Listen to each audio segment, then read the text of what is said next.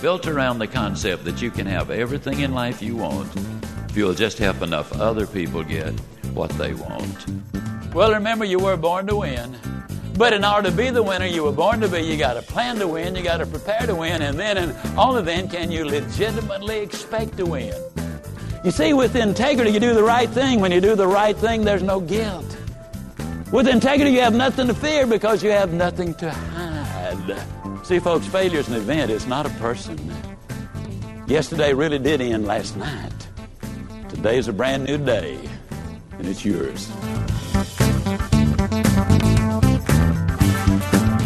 Friends, welcome to The Ziglar Show. I'm your host, Kevin Miller, and it is my unique privilege to bring today's profound message to you. The Ziglar Show is founded on what Zig Ziglar, the world's most prolific motivator, devoted his life to, inspiring your true performance. You can have the best tools, resources, and even opportunity, but unless you are truly inspired, you'll be hopeful but remain where you are. What is the definition of inspired? Listen to this. To influence or animate with an idea or purpose. Did you hear that? Animate with a purpose. If you want to take action, you have to know and be motivated by true purpose. That's deep, folks, and it is why you are here. Let's dig in and change your world so you can change this world. We need all you've got to offer desperately.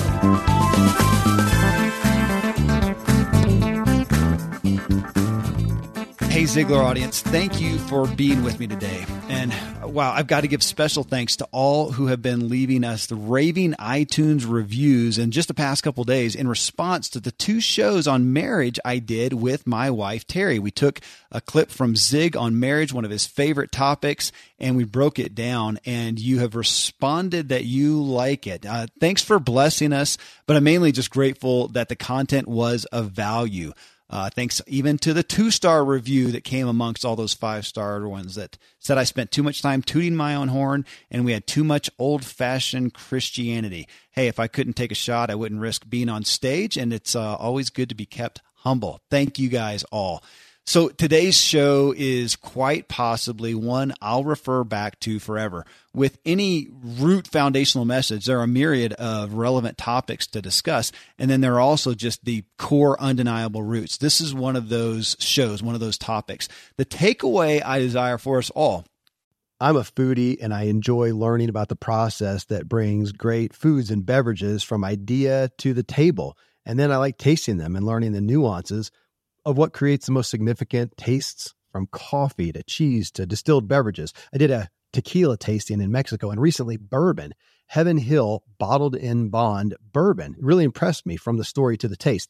I grew up in Kentucky, where horse racing and bourbon are famous, and I got introduced to Heaven Hill Bottled in Bond bourbon. It's produced by Heaven Hill Distillery, which has been and still remains family-owned since 1935, and I'm impressed with the bourbon's ultra-rich, smooth taste, and right on the bottle it states that this bourbon is 7 years old, which is actually 3 times longer than what's required to be certified as bottled in bond. I feel with beverages, the longer the prep, the better the taste. Being a bottled in bond product means it must pass a list of 7 requirements that set the standard for this quality bourbon. So look for it at your local store. Heaven Hill reminds you to think wisely and drink wisely.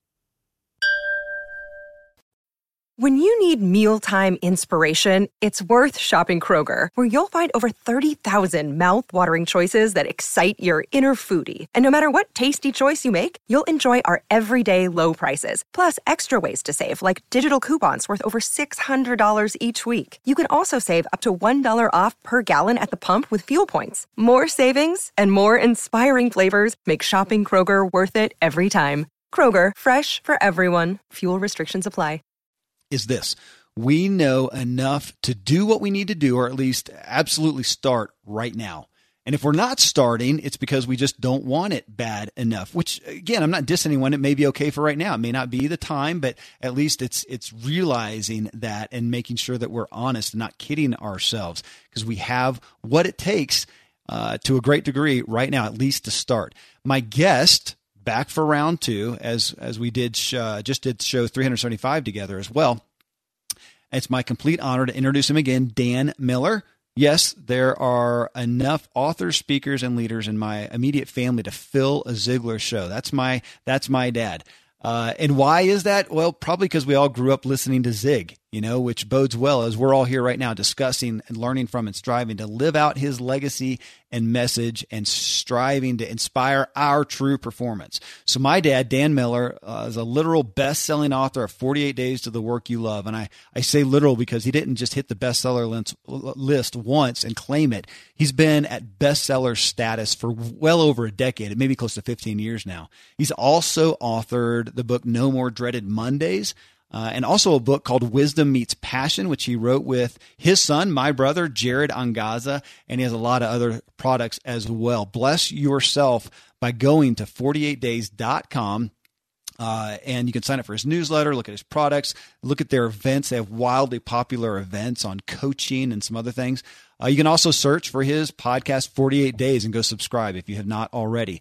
Well, this is the first show where I asked a guest if they had a topic they wanted to specifically address for the Ziglar audience. I mean, I always have a direction I want to go. But in the first sentence of what my dad wrote back, I was there eager to hand over the reins for this show. This is what Dan, my dad, wrote. He says, hey, as far as a second show, I wonder about talking about the timelessness of success principles. John Lee recently interviewed Brian Tracy. And folks, I'll let you know, we're looking at having Brian on the show soon, so I'm excited about that. But he says, John Lee recently interviewed Brian Tracy, and I heard him give the top 3 characteristics of people who become millionaires. Number 1, clear goals. Number 2, continuous learning. Number 3, willingness to take risk. And he goes on to say, these are exactly the same things I heard Brian talk about in Getting Rich in America, a 6-cassette program that came out in 1990, over 25 years ago. My dad says, I listened to that 18 to 20 times when I was trying to rebuild after what I went through in 1988. That's when I, folks, for record, was 17 years old, and he lost his shirt in a business deal. But he says, since then, we've added all the social media stuff, but the core principles are still the same. So, folks, that's the crux today. Interestingly, yesterday on the Ziglar Instagram page, Alexandra Ziglar, Tom's daughter, Zig's granddaughter, posted a quote from Zig that's perfect for this show and what we just read there. It goes like this: discipline yourself to do the things you need to do when you need to do them. And the day will come when you will be able to do the things you want to do when you want to do them. Classic timeless principles. So you, speaking of that, you can find Ziglar on Instagram at the Zig Ziglar. All right, the Zig Ziglar. They got a big following there. You can also get these quotes that we're talking about, along with a link with the quote on an incredible image from the Ziglar Facebook page by texting Ziglar to this number, 38470. We'll send you some strength to start your week off. Text Ziglar to 38470. So now, next, my dad, we're going to cover those 3 topics and just break them down to say, okay, these are the timeless principles. Why are we as a culture not following them? And what can we do to follow them? And then, but my dad also sent an excerpt from a blog he recently wrote showcasing the 7 basic characteristics of simple yet successful business people. And we go through those 3 topics, and then we kind of do a rapid fire through those 7. It's really interesting. And I think you'll find it a little entertaining too, but man, just strong, stout stuff. So this is where right now we're going to dive in. Here I bring you my dad, Dan Miller. So Dad, welcome back. It is Friday afternoon, and you're in your beautiful countryside of Franklin, Tennessee. I'm absolutely sure you're thoroughly enjoying being here, getting to speak to tens of thousands of people, as you often do. I'm also absolutely sure you're looking forward to something enjoyable later today or this weekend. What is it? Well, I've got a pretty consistent Friday schedule when we're in town. At 3 o'clock, your mother has a massage. At 4 o'clock, I do. That kind of ends our week. Then we get cleaned up and go to dinner. We usually drive 45 minutes down through the country to a little place called Miller's Grocery. Well, of course. It's been a tradition that we've had for about 25 years now. But the drive, it's not like the restaurant is someplace we just have to go to, but it's that old Cervantes saying, the road is better than the inn. It's the time in getting there that's really valuable. It gives us time to recap and catch up for the week. Yeah. Then we do eat. Wonderful food, live music. We drive home and have that time again. Yeah, that's a highlight of our week. Yeah, it's one of those things, as you know, that we've made an investment in our marriage so that it doesn't just become kind of routine. You know, our kids are gone. We could have date night anytime we want to, but there's still something special about identifying that night of the week, and this is special for us. This is date night. Well, so there you go, folks. This is Ziglar's show 376, and then show 373 and 374, I think, were the shows that have just been going through the roof. A lot of great reviews from my wife, Terry, and myself on marriage. But there, you can hear where I got my side of the marital value from right there. Well, that's awesome, Dad. Well, hey, interestingly, this show, I think I've probably written the least for of any show I've ever done, because when I said, hey, we're going to do one show together, let's do another one, you laid out content that was just so rich. I thought, well, we're going to candidly hit it head on. So we're going to start off. I've already prefaced everybody with what you shared on the 3 characteristics of people who become millionaires from Brian Tracy. And we'll just dive in. So he starts, number 1, clear goals. And, just to be frank, I mean, this is what Brian and, my goodness, Zig and so many other leaders, you included, cite as such a number 1 trait. Why is it still so rare that in the average human being that they do not have any tangible goals written down? Is there some aspect of fear in doing that, or are we just that ignorant culturally?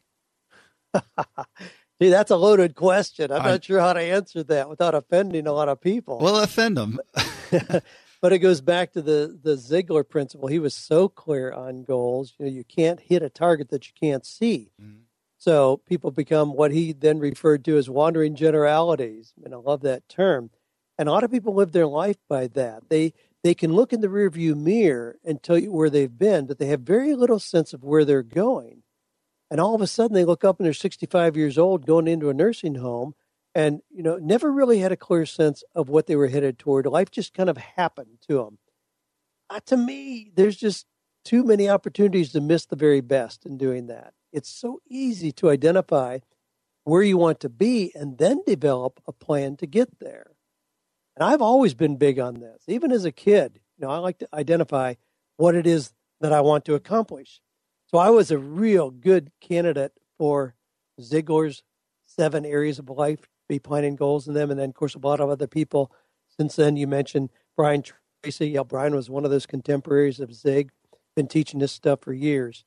I mean, even the Bible talks about the importance of knowing where you're going, having a clear sense of direction, and then it makes the steps to get there more fulfilling, more fruitful, more profitable.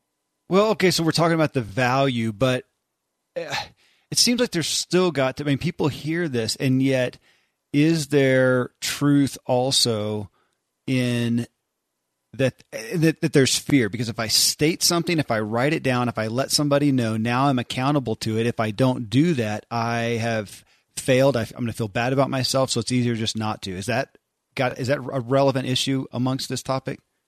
Yes, it is. It is. And I think when it comes to some of those things that people would identify as big goals, there's safety in not identifying a goal. If you say that you're going to lose 40 pounds and then you don't do that, it's embarrassing if you told people that.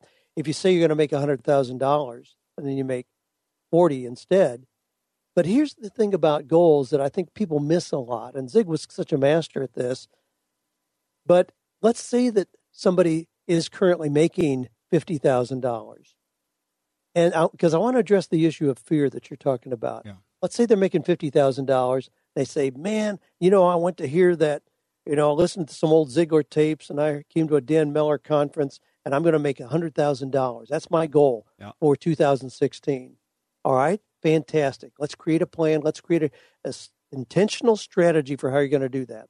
So they really get in the game. They're doing a lot of right things. And golly, December 20th rolls around, and the guy gets sick, and he realized, I'm not going to hit my goal. And we look at where he is for the year, and he's at $85,000. Are we going to tell that guy he failed, that he's a failure? He went from 50 to 85. You got to be kidding me. We have to realize success is in the progressive realization of worthwhile goals. That's certainly not an original definition with me, but it helps us embrace the progress toward goals. It's not just all or nothing. Mm-hmm. If you want to lose 20 pounds and you want to lose 18, you hang your head in shame? No. Enjoy the thrill of moving forward so far like that. But I think people sometimes get that all or nothing kind of mentality. Mm-hmm. They think, well, if I say it and then I don't hit it, people are going to think I'm a goofus, I'm a failure. No, we have to reframe. And there's some other things that we're going to reframe here, and I hope in our discussion today as we move through these three things, because we have to reframe, what does a goal mean? A goal is a target, but it's not an all or nothing in that either you hit it 100%. I mean, personally, Kevin, I set goals so that I have about a 50-50 chance of hitting them. Yeah. If I ever hit 100% of my goals in a year, I'd be mortified. I'd be depressed because Sure. I think, my gosh, I said I'm way too low. Yeah. I don't expect to hit my goals 100%. 50% chance, and I'm a happy camper to move toward them. Well, yeah, it sounds like you're giving us, that's great, folks, to hear that. I think hopefully that will be a relief to a lot of people. You can set goals and it's not a pass or fail on achieving them 100%. So you're in essence giving us permission to fail, but a charge to improve. Absolutely. But see, I don't even use the word failure in that. It's not, you can't fail. Sure. Got it. Dan Sullivan, strategic coach, says there's only two outcomes. Either you win or you learn.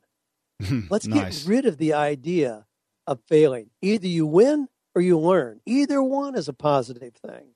It's interesting, Dad, and coming off of just mentioning marriage a minute ago, that you, I'm cut from the same cloth, either by your teaching or your genes, one or the other, shooting for the stars. And it was an issue in my marriage though. And maybe I don't know, I'll ask you if we sometimes be cautious or, on who you share some of those goals with. For instance, my wife, I would do that. Okay, next year, this year we made 20 grand. Next year we're going to make $1 million. All right, that's the goal.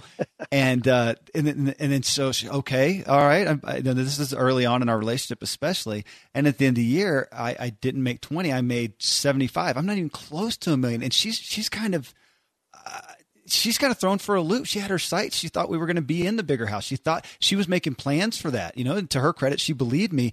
And then it's like, oh my gosh, we didn't get anywhere close. And I'm just, in my own standpoint, I'm going, well, hey, we made more? Yeah, we doubled it. We tripled it, whatever. And I had to learn in my marriage at least, and even with some other people. And I assume that, Dad, this would relate to, if you got people on a team that you're with, that there are some that you can set gauge for yourself that you can handle and realize other people may perceive it differently. And there's some discernment in there. Well, yes, there is. We have to use, and it comes from Zig along with some other people, SMART goals, SMART. So it's not really a SMART goal to say that you made $20,000 this year and you want to make $1 million next year. Yeah. That doesn't really fit the criteria of how we set reasonable goals. So can there be an increase? Sure. But if you increase your income 10% a year, in 8 years, you're going to double. You can get dramatic increases by smaller incremental increases. So, sometimes it's just blowing smoke. That's not really setting a goal. If you say you want to make $1 million, I want you to show me week by week, day by day, what you're going to do to have that kind of incremental increase to reasonably expect to end up there. You can't, as soon as you go one day and you haven't made an increase, you're way behind. Mm-hmm. If you go a month and you're still, making $3,000 a month, you're so far behind. You have to see, how are you going to exponentially increase your income? If you have a plan for that and you see validation of that in the first 30 days, rock and roll, we're on track. But SMART goals imply that they are really reasonable. You have a timetable that allows you to see that can be done. Well, then this is why I'm the luckiest guy here, because I get to get this kind of teaching and I actually get paid for it as well. I'm the best of the Ziglar audience here. I got a good deal, because as you say that, what I realize as you're talking about that, Dad, is, yeah, you're right. It's big visions. Big visions inspire me. I have a hard time getting out of bed and getting excited for a little vision, but within that big vision, you're saying I need to set realistic goals. I hear you on that. And that may be, here's the goal I can share with my wife, even though my vision may be ridiculous, but that's what inspires me. I see a possibility. Well, the A in SMART is attainable. And that doesn't mean that you just squash your big dreams. I love big dreams. I mean, small things don't get us excited. And frankly, even when it comes to like income, I mean, I encourage people to think about what would happen if you 10 times your income? What would it require to 10 times? That tends to produce more engagement, more excitement than just saying, what if we could double it? Okay, that would be fine. But what would it really be like to 10 times? So I'm a big one to propose the 10X factor, but then we quickly back into, all right, what is the plan to bring that into view? Well, okay. So that is obviously a huge issue, goals, folks. I mean, Ziglar's primary platform is right there, but realizing that so few people, and I can often put the word in us, we tend to not do it. And we've got to, if we want to emulate those who really succeed in the true sense of the word success, we've got to set goals, but figure out how it works for you. Well, next one that you cited, Dad, was continuous learning. And it's interesting. Somebody somewhere recently, forgive me for not remembering so I can source you, but claimed, might have even been Tom Ziglar or something, claimed a statistic that the majority of people stop pursuing learning after college. And for those of you who, like me, never went beyond high school for formal education, that's even scarier. Though, like me, you're here. We're pursuing education here, but continuous learning. I mean, Dad, you cited that as the number 2 thing that was shared. I mean, if we stopped 100 people on the street and asked them if they quit learning after high school or college, I would think 100% would say, well, of course not. And to their credit, of course, they're right. By proxy of living, we're exposed to daily things and learn sort of, but I don't think that that's what you're referring to here. Friends, I'm pretty candid about my lack of financial prowess. Money and numbers are fairly Greek to me, so I need a lot of guidance. One of my closest friends is a wildly successful wealth manager, and I'm working on some financial literacy and just continually seeking guidance. So I ask you to check out yahoofinance.com. Nobody knows it all on Yahoo Finance is an incredible resource for the rookies like me or the seasoned investors. Before my dad passed away recently, Dave Ramsey and his wife Sharon flew down to visit. We all got to spend a day together, and I was at yahoofinance.com just now. I saw multiple news flashes from Dave and other people that you respect, and they were hitting so many of the hottest areas in finance today. So it's a place to get a snapshot of all aspects of your financial interests, and if you have them, your portfolios. I hadn't realized Yahoo Finance is the number 1 finance destination, producing a holistic look at the financial news cycle, including breaking news, original editorial perspectives, analyst ratings, independent research, customizable charts, and so much more. So for your comprehensive financial news and analysis, visit the brand behind every great investor, yahoofinance.com, the number 1 financial destination, yahoofinance.com. One more time, yahoofinance.com. I live high up in the Rocky Mountains where the air is clean and fresh as possible, but then I step indoors and I'm breathing in untold amounts of toxins and allergens from paint and carpet and cleaning chemicals and pets and furniture and appliances and mold and so on. Studies show the indoor air is 2 to 5 times more polluted than the outdoor air anywhere you are, and in some places it's 100 times worse than that. Well, the solution is to get an air purifier, and Air Doctor is just the best out there. It filters out 99.99% of dangerous contaminants and allergens, such as pollen and pet dander and dust mites and mold and even bacteria and viruses, so your lungs don't have to try to do that. Air Doctor comes with a 30-day money-back guarantee, so if you don't love it, just send it back for a refund minus shipping. Go to airdoctorpro.com. You can use the promo code Kevin, and depending on the model, you'll receive up to 39% off or up to $300. Exclusive to podcast customers, you will also receive a free 3-year warranty on any unit, which is an additional $84 value. So to get the special deal, go to airdoctorpro.com. Use promo code Kevin. Thankfully, the days of building a business website, then having this massive endeavor to integrate an online store are gone. Today, Shopify has fixed all that. I had one business where we actually built the entire website on Shopify's platform. So whether you're just starting out or you're selling $1 million of product already, Shopify is just the industry leader. It works the same for physical products or online and digital, and Shopify is just hands down the best out there. Most importantly, Shopify helps you turn browsers into buyers with the internet's best converting checkout. It's 36% better on average compared to other leading commerce platforms. Getting people to buy is not that hard, at least to the buying point, but getting them to actually give their payment info is, and Shopify is king in that department. They also have top tier customer service, which I think is critical. You can sign up for a $1 per month trial period at shopify.com/Kevin. That's all lowercase. Go to shopify.com/Kevin to grow your business no matter what stage you're in. Shopify.com/Kevin. It really is not. And we know that the average American does not read one book a year. That just breaks my heart. Because to me, I mean, another one of Zig's contemporaries, Dennis Waitley, said he'll take anybody. And I've done this as a challenge to my audience before, some really fun results, that if you'll spend 30 minutes a day in improvement, reading or listening to great positive material, you can double your income in 6 months. And I've had people take me up on that challenge with some really startling results. 30 minutes a day. We're not talking about changing everything that you're doing. 30 minutes of discretionary time to really devote it. But that means doing something other than just sit in front of the TV, like reading or listening or taking a class. And so very few people do that. A lot of people in our culture, and you know that I spent some time, working on a degree internationally. But in our culture, in American culture, degrees are seen as a terminal degree, meaning that once you get that piece of paper, your learning stops. In the European model of education, it's very different.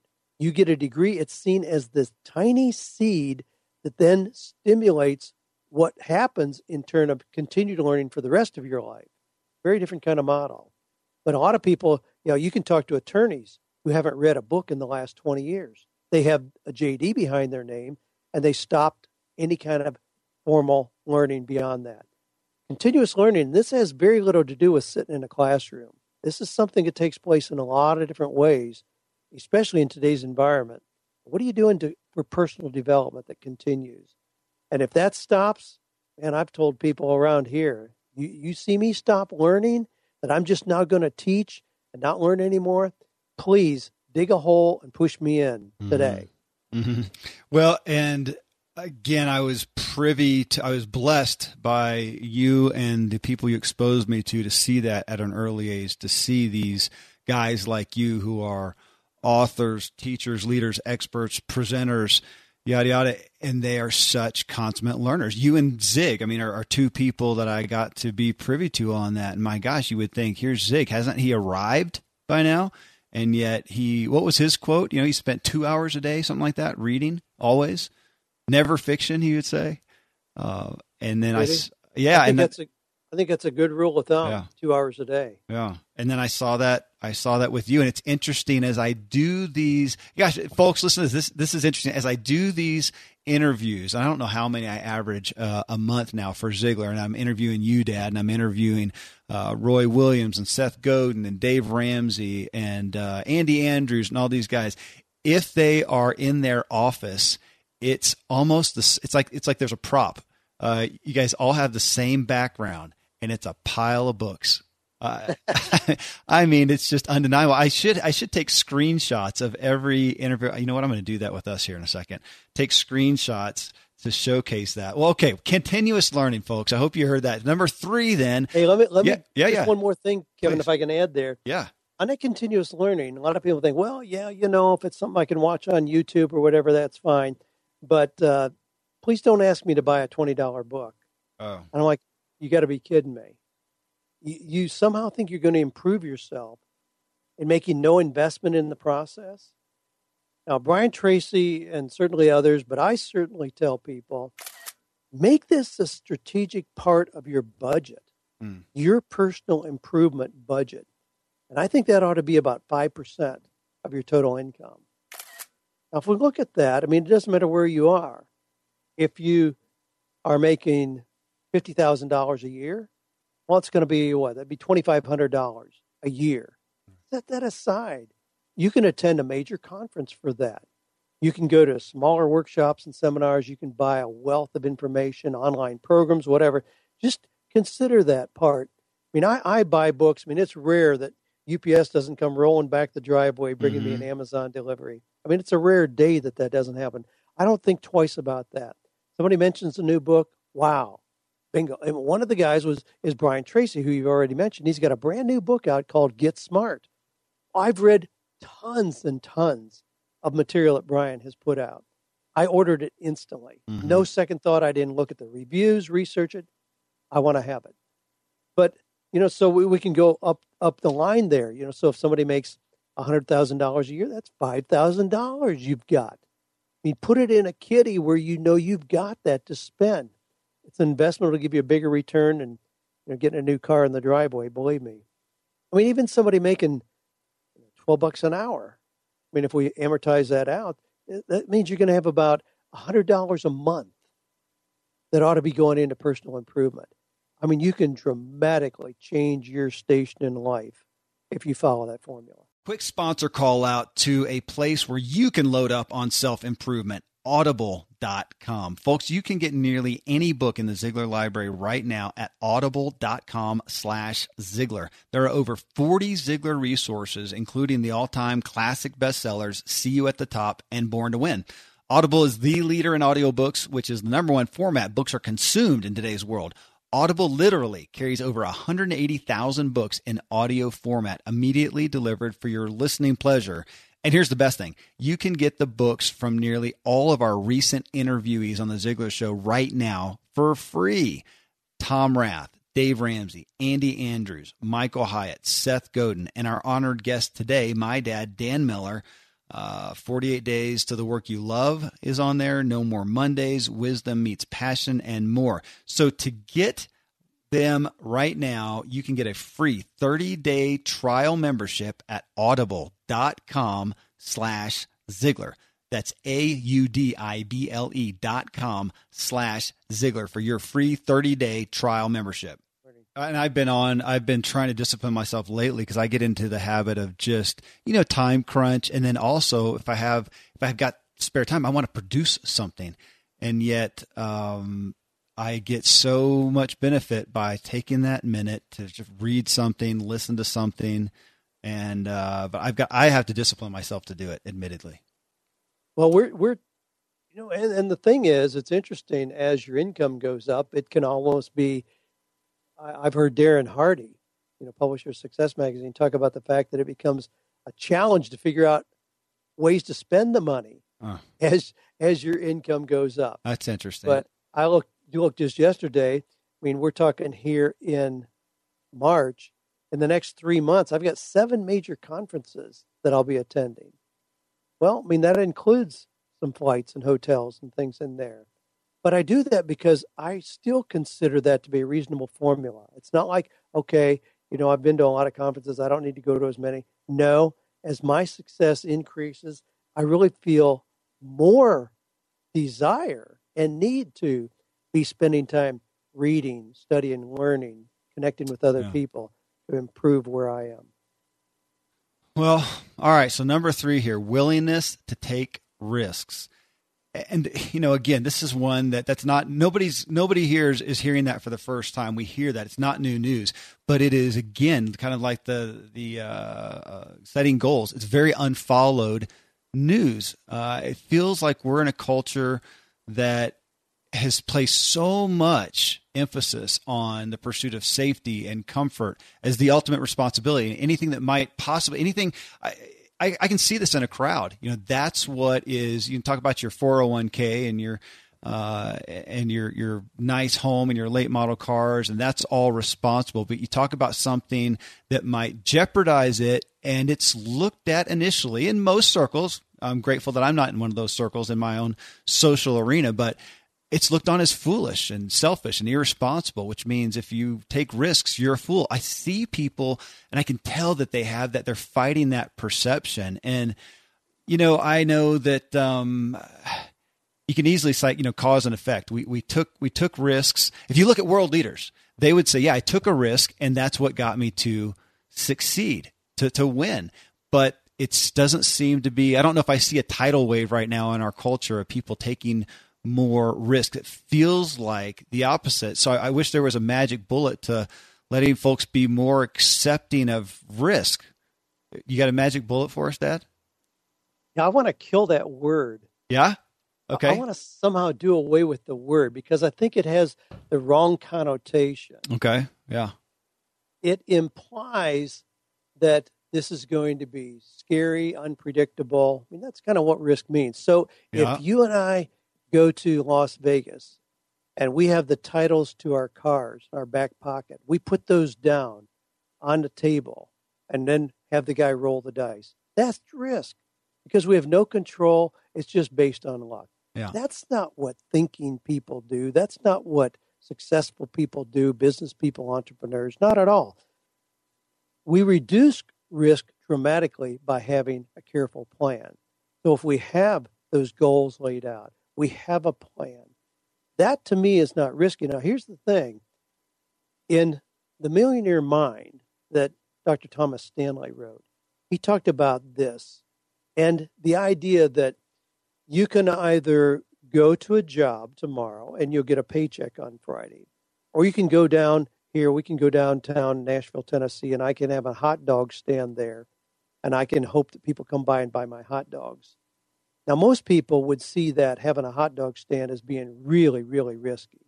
Golly, the other one, you're going to get a paycheck on Friday. You know how people who end up extremely wealthy view it? Exactly the opposite. Mm-hmm. They view going to work where one person can put you on the street this afternoon as extremely risky as compared to having that little hot dog stand where you may have 276 people come by today and buy your hot dogs. If one person decides he doesn't like you anymore, big deal. You've got so much insulation against ups and downs in the economy or people's likes and dislikes in that scenario. It's no big deal at all. So we have to reframe what risk really is. Sometimes the greatest risk is not changing where you are, but people assume that any kind of change is risky. Well, that's not true. One of the things, and I had somebody yesterday, we were talking about your mom's new book that's coming out, and there's a quote in there from me, and where it says, change is the only thing that opens the door to new adventures and opportunities. If you like your life exactly as it is today, you want nothing to change, then don't risk anything. Just close down doors, just keep things exactly the same. But if you want any new kind of results in your life, no matter what that is, I mean, more health, more vibrancy in your marriage, better relationship with your kids, more money in the bank, doesn't matter what it is, more customers. If you want any kind of change in results at all, then you have to accept and embrace change and just redefine it. It's not risk. It's opening the door to a new opportunity. Somehow I want to convey that. I love it. And the first thing I thought of is I said, can we replace risk and Christian? I don't really like either of those terms. They weigh too much baggage. So no, I love that. And it brings to mind too, some of the stuff I realize is wisdom, though I also, as your kid, I didn't have any choice. You brainwashed me from the get-go on, where security is and wrecked my chances for honest employment, But reframe the thing that I probably got it from you that I realize is as people look at you're talking about change, going for changing something is risky, and yet we're not auditing the risk of staying where we are. That's the one that kills me the most.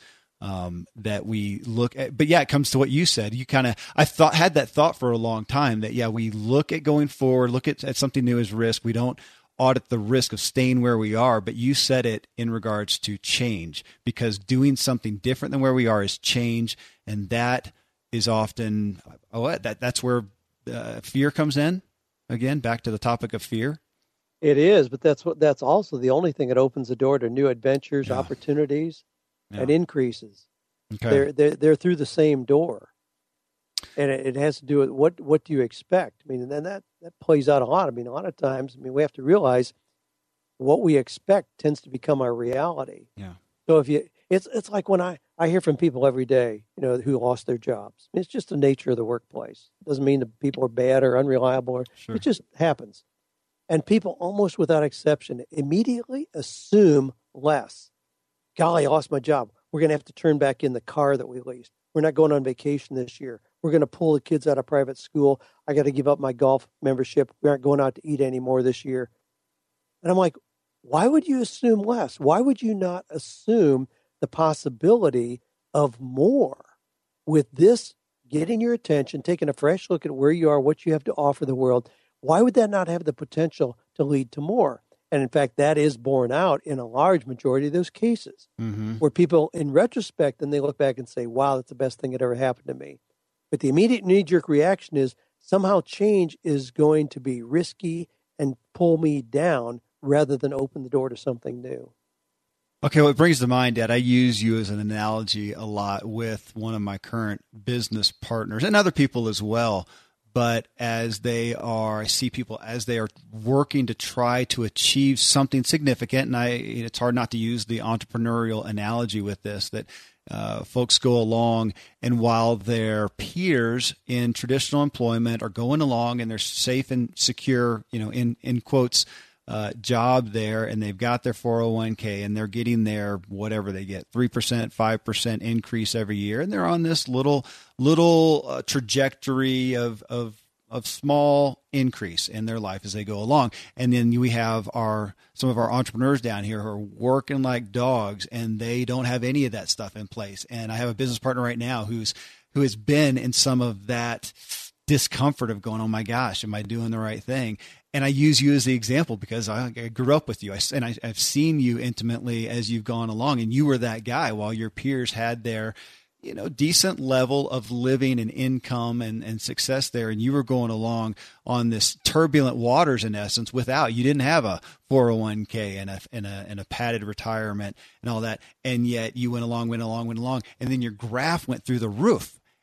That you gave me the example of that too, and not to, gosh, I don't want that to sound, help me make that sound better. Cause that can almost sound, that can sound, risky. Like you're putting all your eggs in that hope of the big hit, but that is what business and self-employment often is. It's a lot of you probably gave me the analogy of the bamboo tree, right?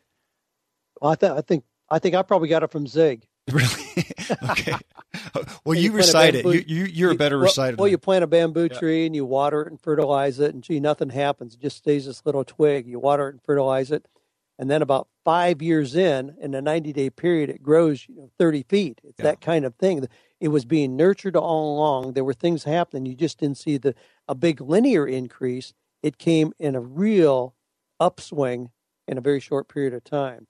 When I went through, and of course, I've been very open about going through a horrendous business crash a few years ago. Woke up the next morning. You were a little younger then, but you certainly remember it. Woke up the next morning and was about $430,000 in debt, much of that to the IRS. I knew I had two clear options at that point. It would have been reasonable, rational, non-risky to get a job. And I was employable. I had my master's degree in psychology. I was teaching as an adjunct at the university at that time. I could have gotten a job teaching, making $60,000 a year. That would have been a responsible thing to do. However, in looking at it realistically, we already had 3 children at that point, and I thought the math on this doesn't work. There's no way in the world we can live and repay that massive debt that I have. I'll never see the light of day again financially. So what do I do? Jump right back in with something that has absolutely no guarantee at all. No base, no salary, no benefits, no 401k, just raw, take an idea, put legs on it. I saw that as my only option. I didn't see that as risky. I saw it as the only right, responsible option. A brief pause to recognize a proud Ziglar supporter, Pipe Drive. Sales was Zig's favorite profession, and if you're engaged in sales in your work or business, efficiently tracking and following up with prospects and leading people through your sales cycle can be laborious. But sales happens through consistent communication with your suspects and prospects, and you can't be consistent without a rock-solid strategy and structure and platform. This is what Pipe Drive gives us all. Pipe Drive is not only a proud supporter of the Ziglar Show, They also are a product we use at Ziglar. Pipedrive is a CRM tool that specializes in small teams. With Pipedrive, the pain and frustration of tracking deals and email and spreadsheets is gone forever. Entrepreneurs like me love Pipedrive because it visualizes your sales pipeline, highlighting opportunities and potential problems, ultimately ensuring important activities and conversations don't get dropped. So head over to pipedrive.com/Ziglar to start your exclusive 60-day free trial only available to listeners of this show. Again, that's pipedrive.com/Ziglar. Get your 60-day free trial exclusive only to you as a Ziglar listener. Okay, that's interesting because as I'm thinking about that, you went and you said no guarantee. So you get a job, you've got a guarantee, but you've got very small possibility of a lot. You go in where you have no guarantee, but as you know and just attest to, you have great possibility. And of course, it came to fruition for you multiple times. Anytime you have a guarantee, there's a ceiling on your opportunity. I'm the kind of guy, if you tell me, gee, Dan, if you wash my car, I'll pay you $5, or I'll guarantee you $5. Or if you wash it and I don't like what you've done particularly, I'll give you $2. But if I really like it, I'll give you $10. Man, you know which option I'm taking every single time, 100%. Keep your $5. I'll go provide extraordinary service and know that the upside is possible. Yeah. Even if I end up with $3, I'm still going to feel better about it. Okay. That quote, anytime you have a guarantee, you have, I think you said it, you have a ceiling on your opportunity. You have a ceiling of opportunity. That's a big statement for, I think, all of us to think on as we want security. If there's a guarantee, there's a ceiling on the opportunity. That's what I was going to say. That'd be a good quote poster, but I don't know if that's motivating. That's just more like one of those statements of conviction that you got to live with. I like it. Well, but it puts in question, why are people so eager to try to require a guarantee? Mm-hmm. I mean, the kid getting out of college is 22 years old, and he doesn't want an opportunity. What he wants is an office with a guaranteed $85,000 a year salary. And he doesn't even realize, one thing, that's going to be hard to find. He has no proven track record to make him a candidate for that. The other thing is, he really is limiting the upside potential if he does secure that. Mm-hmm. It's not to his best interest to do that. And yet so many people are drawn to that. They think, no, that's the best thing to get. Get the guarantee. At least I know I got that. Okay. So as we started off this show, I told you there was another topic. There's a blog that you wrote that had 7 basic characteristics of successful people ultimately. And we're going to ask you, should we do another show and go deeper into them, or should we do a kind of a rapid fire and let me go through them and just ask you to give a comment on each? Another day is here and you're ready for it. What to wear? Check. Breakfast, lunch, and dinner? Check. Planning for what's next and how to save for it? That's where Bank of America can help. For your financial to-dos, Bank of America has experts ready to help get you closer to your goals. Get started at one of our local financial centers or 24/7 in our mobile banking app. Find a location near you at bankofamerica.com/talktous. What would you like the power to do? Mobile banking requires downloading the app and is only available for select devices. Message and data rates may apply. Bank of America N.A., member FDIC. Put the interview in your seat. It probably ties in with what we've got. How people become millionaires. We've got those 3 clear steps, clear goals, continuous learning, willingness to take risks. The other things here are just kind of complementary skills. We can tie those in. So let me ask you then. So we'll do a rapid fire thing. I'm going to go through these 7 principles that you laid out. 7, you said it's from a blog, which folks, again, 48days.com. Go there and hit the blog.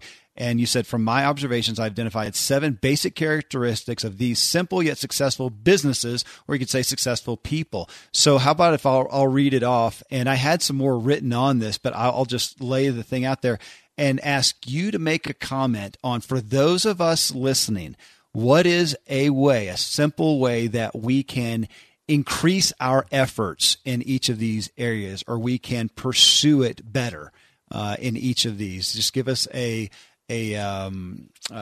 action step, maybe even a resource Even. Okay. I'll leave that up to you. So, you ready?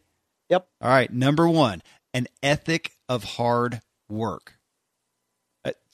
Go ahead. We're too enamored with thinking that there's got to be an easy way. Mm-hmm. We want the latest, greatest magic pill.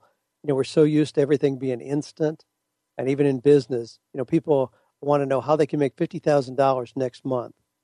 That's so rare and so unrealistic. So if you want a resource, go to Proverbs 10, verses 4 and 5. Laziness leads to poverty. Hard work makes you rich. At harvest season, it's smart to work hard, but stupid to sleep. There you go. Okay. And if you want to make sure that work is at least enjoyable, then go by 48 days to the work you love. There you go. There's my pitch. All right. Number 2, use of apprenticeships to train young entrepreneurs. How do we pursue that opportunity? It seems, it's not readily available anymore. It's not. It used to be a dad would take his son or his daughter to work, and they'd see what kind of a work environment. I mean, you talk to most high school kids today, they can't describe what their parents do because they just leave in the morning, go to some office, concrete and asphalt, not really sure even what they do. Not the kind of tangible work. And I think we really missed something there. Just yesterday, my wife, your mom, took one of our granddaughters with her to do a speaking engagement. They spoke at a school where they talked about how to write a children's book, how to take your ideas and really put it together with illustrations and turn it into a real book that's being published by a real publisher and so on. Well, in asking your mom and asking Joanne to do that, the school asked, what's your fee to come do that? Well, her natural instinct would be to say, nothing.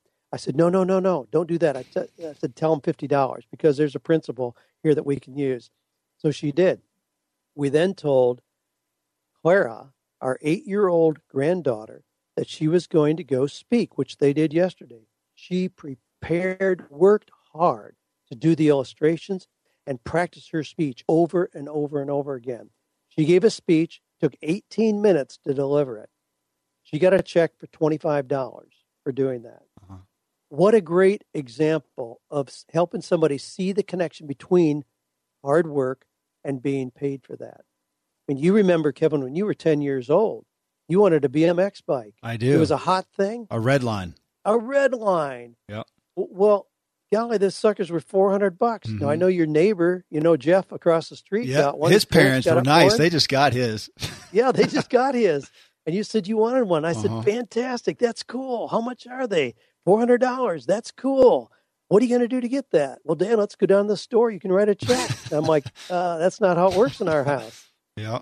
Well, and if you remember, I bought an old motorcycle. I remember it. We worked on that for 6 weeks. You were 10 years old. 6 weeks is a long time. We worked on it every day. Took that thing apart. I still hate sanding rust. We sanded, we scrubbed, we had some parts re-chromed, we put it back together, we carefully spray painted it, put a little pinstripe on it, put it out in the yard. First day we put it out, somebody came and bought it at full price. I took every penny back out that I had spent on that in terms of materials. We had $410 left. I said, Kevin, you got $410. What do you want to do? I want to go buy that red line. Yep. Well, we did, but instead of it laying out in the front yard over the weekend like the neighbor's kid, yours was in your bedroom. Mm-hmm. You valued it because you had invested 6 weeks of hard work in earning that. There's a connection between hard work and reward. It's not just financial, there are other things, but that's what apprenticeships, I'd love to have more of that as we teach people the real life connection between work and reward. And the dramatic value. And as a father now, I realize the amount of time that you put into that to make that analogy possible, because now I'm my kids and man, it's a lot of work, but goodness. Yeah. the payoff is dramatic. Thank you. So number 3, small scale operations. And then you had under that, we are so quick to believe that bigger is better. Why'd you have that down? Because everybody wants to brag about how big they are these days. Are you kidding me? I mean, gee, I did a product launch and we did $300,000. Really? Tell me how much of that you kept after your joint venture payouts and product costs and team costs and all that. Don't just try to wow me with bigger is better. People who get into podcasting, first thing they want to start bragging, number of downloads. Or, gee, I got 50,000 people on Facebook. Well, sometimes those numbers have no direct correlation to income or value being provided.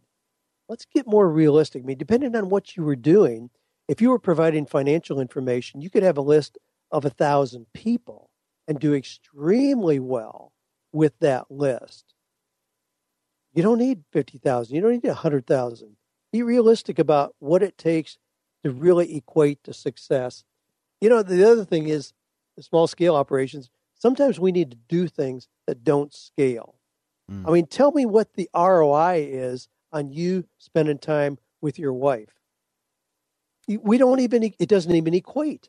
There are a lot of things in life that have a whole lot of value that don't scale. Mm-hmm. It's not just a matter of getting bigger. It's a matter of living a life that matters.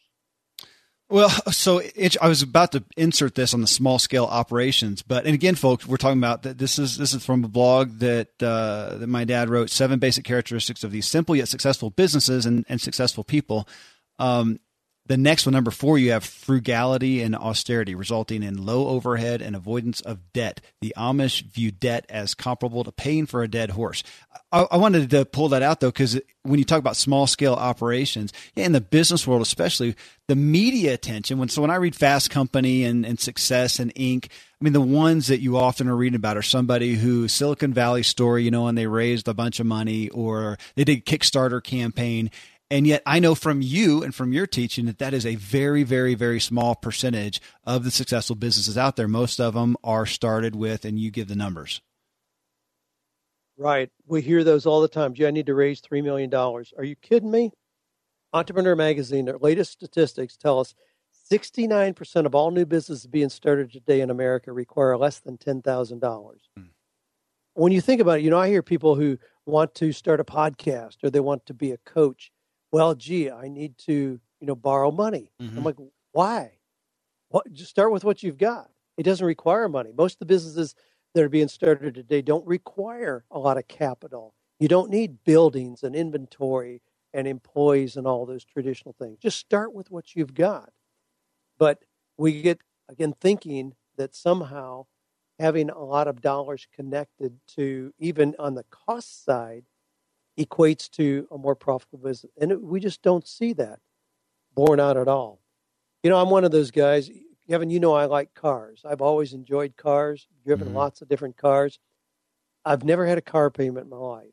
Mm-hmm. It just doesn't make sense to me.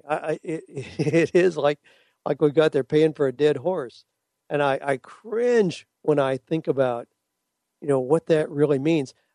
We had an experience where your mom and I drove into a housing project to check on a young lady that she's been mentoring for years, and she's doing very well, thankfully.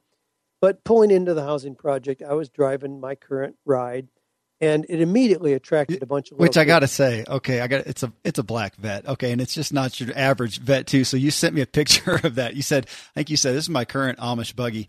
And I showed it to a friend who I was with. He said, "Oh my gosh, that's like an $80,000 car." And I just laughed. Ask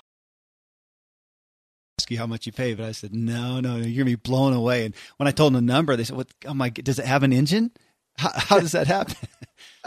Anyways. Well, having money in your pocket allows you to find extraordinary deals when it comes to cars. I don't go into a dealership hoping that I'm lucky enough that they'll sell me a car that they can get financed for me. With money in my pocket to buy a car, it changes that dramatically. But these little kids, immediately, the first question I was asked, and a little kid was probably 5 years old. He says, "Mister, are you rich?" I thought, wow, it broke my heart for one thing. And then asking these kids, what are your goals for when you grow up? What are you going to do so you can drive any kind of car you want? Without exception, it was be in the NBA or the NFL. Mm-hmm. The chances of that are so infinitesimally small, as compared to washing windows till you save up $100 and then go buy a lawnmower and start mowing yards. You really do have a shot at getting rich. But also, in looking around the parking lot, I could point out a whole lot of cars in that parking lot that were missing 3 wheel covers and had dents on 3 sides and a cracked windshield, where the people owed more on the money on the car currently than what I paid in its entirety for the car I was driving. Yeah. It's just a different perspective. But that being frugal and keeping yourself in clean shape, financially, wow, and have I made mistakes? Oh my gosh, yes, I don't want to imply that at all. But when it comes to business, we can do things very, very simply and still lead to pretty extraordinary success. Well, again, you taught me that so well, even to the point of where now I'm suffering from the other side. Terry recently said, honey, we're not destitute. You're running clothes. You look like a bum. Please go buy some clothes. Hey, I was brought up by an Amish dude. What can I say? All right. Number 5, then, product quality, uniqueness, and value. And you actually wrote talk about offending some folks. Well, here you go. The United States is known for shoddy workmanship and poor quality. A return to quality is a key to success. Maybe think about our buddy Dave Munson with Saddleback Leather, whose bag is sitting next to me where they're guaranteed for 100 years. Man, I beat the tar out of that bag and overload it. And it is, but you're right. So you're saying for success, we've got to go back to product quality, uniqueness, and value. And I wonder, where did we leave that? Well, we somehow became convinced that there was going to be a quick and easy way. Just get something out there that's shiny on the outside, get the people's money, and if they discover inside it's broken and doesn't work, at least you got their money. That's a real short-term path to any kind of success, and certainly isn't even what we would call success. There's got to be that. And there's got to be something unique. You got to be clear about what it is that you bring to the table that identifies your unique value. Here's just a quick example, and we can move on. But I'm known still primarily as a career coach. Mm-hmm. Well, if you Google career coaches, you're going to get 10 million sites, probably more. I don't know. I'm probably in that list somewhere, but I have no idea where, because there's nothing unique about being one more career coach. You put in 48 days, I own that. I mean, the Google page, I own that. It's not through fancy SEO or anything like that. It's just because that uniquely identifies me. I'm that guy, not just that says, look at yourself, find your passions, get a job, start a business.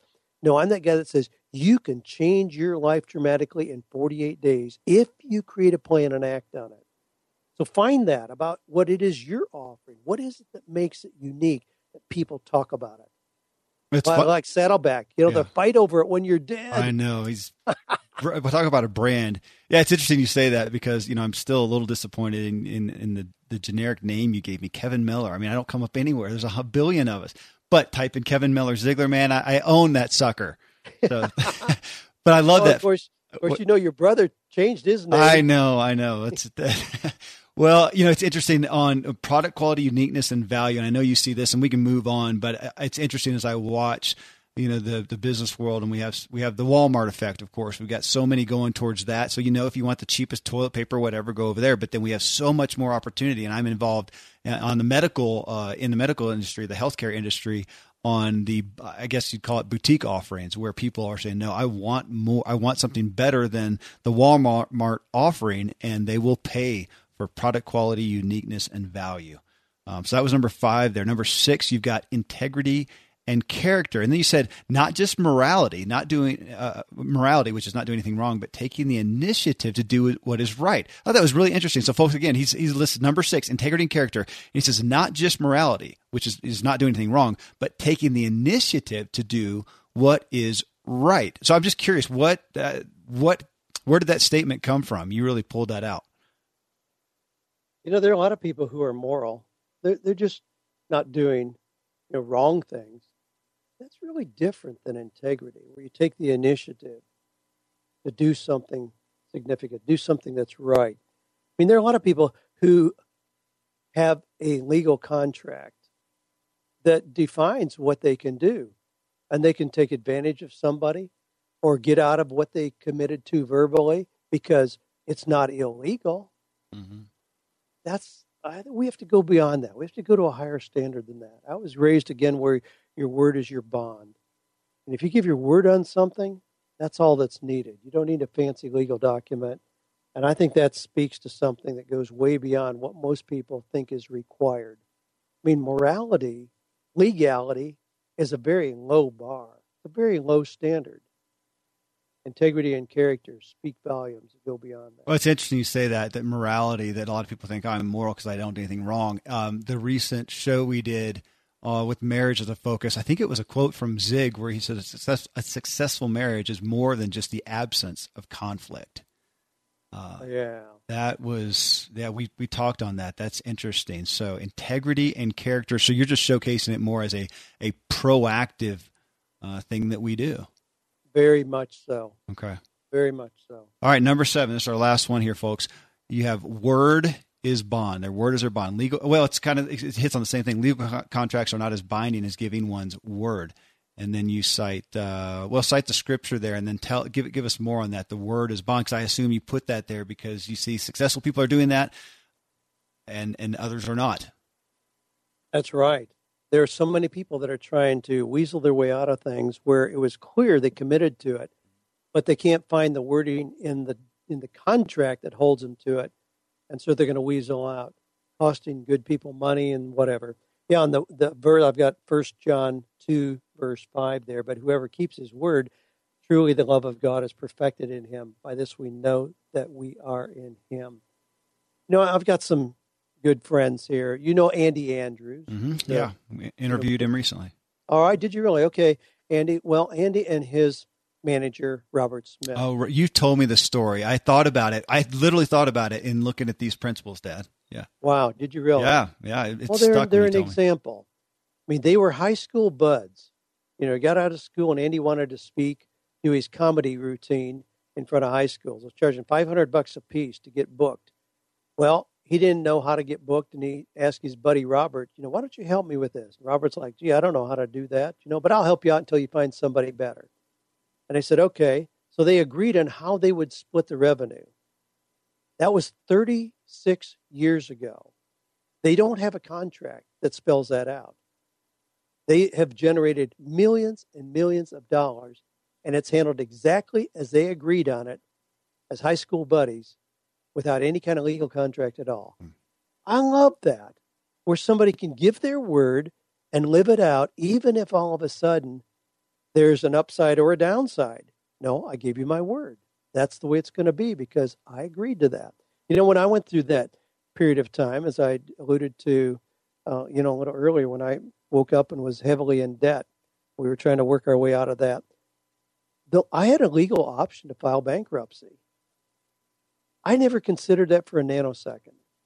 Now, I also, was so optimistic that I thought I could just be back on top in a couple years, and it actually took a lot longer than that.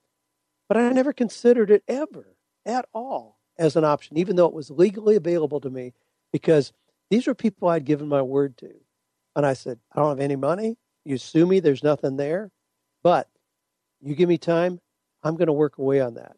And it took me 12 years to do that.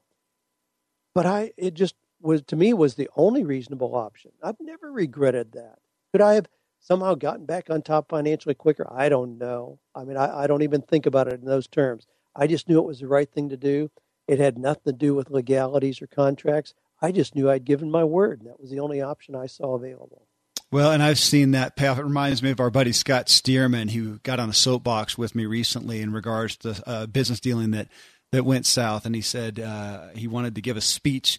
And it wasn't serious in essence, but I think he would do it on never, ever, kind of Churchill's thing, never, ever, ever, ever, ever burn a bridge. Never burn. And I saw that in you, that in that integrity and character, you never did. Your word is your bond.